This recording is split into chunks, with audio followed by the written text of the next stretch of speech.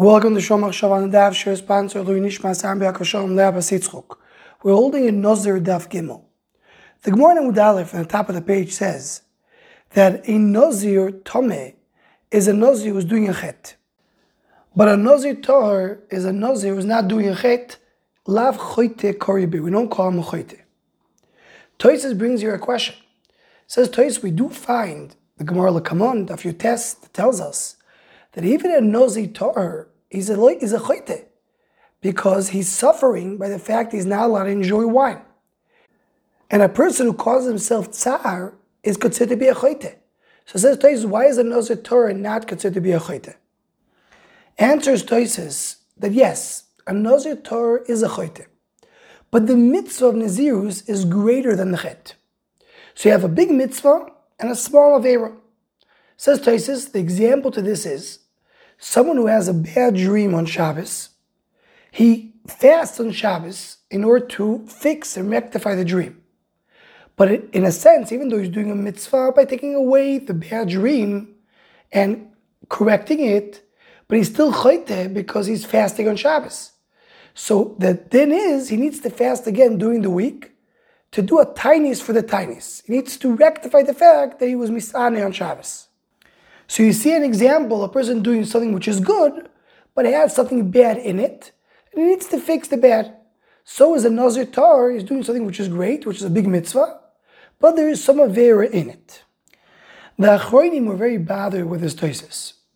The Netziv in the Mirah Mesodeh is marach in it, and also Yosef Engel in Gilur Yashas, quoting a Chavas Yair. And the main issue is, if there is a mitzvah, how can it be also a little bit of an avera? I'll rephrase how the Achronim say it. We will try to figure out what is a Kosh Baruch Hu Ratzon, what a Kosh Baruch Hu wants from you. A mitzvah means you're doing Ratzon Hashem. And avera means it's not Ratzon Hashem.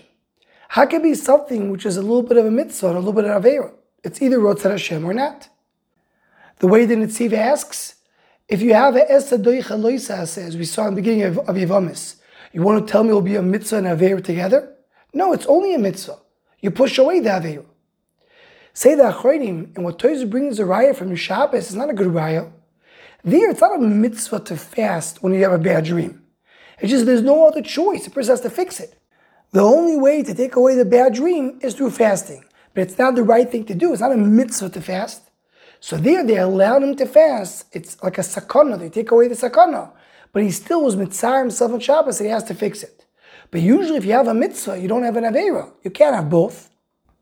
And that's why the Netziv himself argues in Toysis. And the Netziv says that for some people, a Nazirus is a mitzvah. That's what the Gemara is referring to over here. People are doing it lishma, doing it for the right reasons, so then Nazirus is a mitzvah only.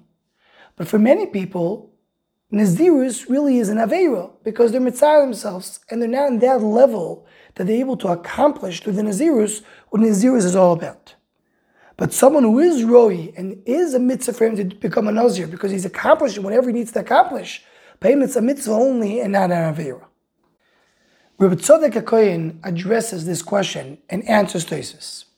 And Rabbi Tzadok HaKohen says something very deep. We'll just mention what he says with a little explanation, and hopefully that will be enough to give us a direction to understand the sugya.